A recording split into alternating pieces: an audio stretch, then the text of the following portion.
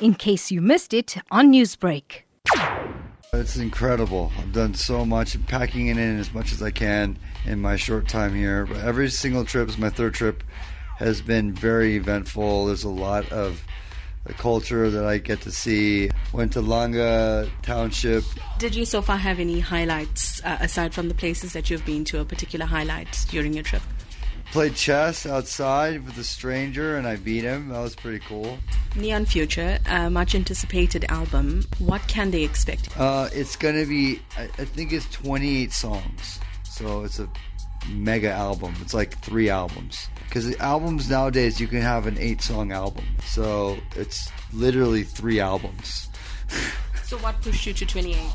I released already like over 10 last year.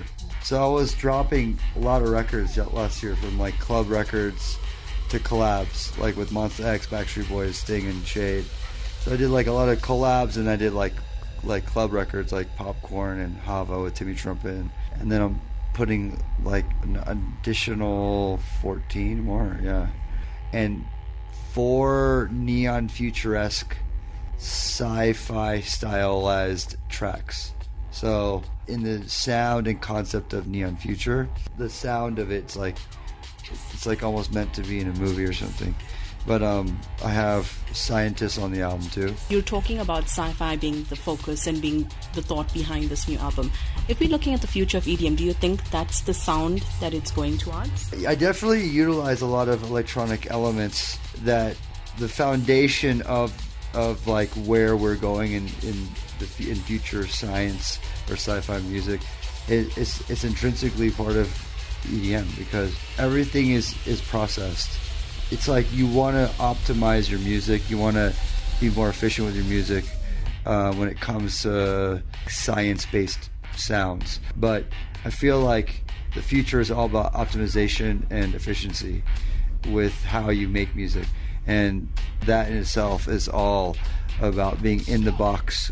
It's what you call it when you're like making music inside a computer, and produce in any environment with any kind of artist, whether they speak English or not, or whether they completely different sound or culture.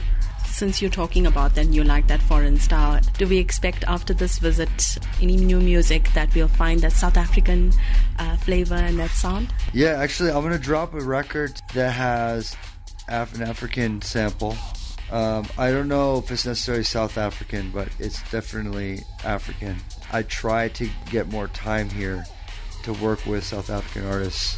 I've been listening to Piano House. It was really, really beautiful.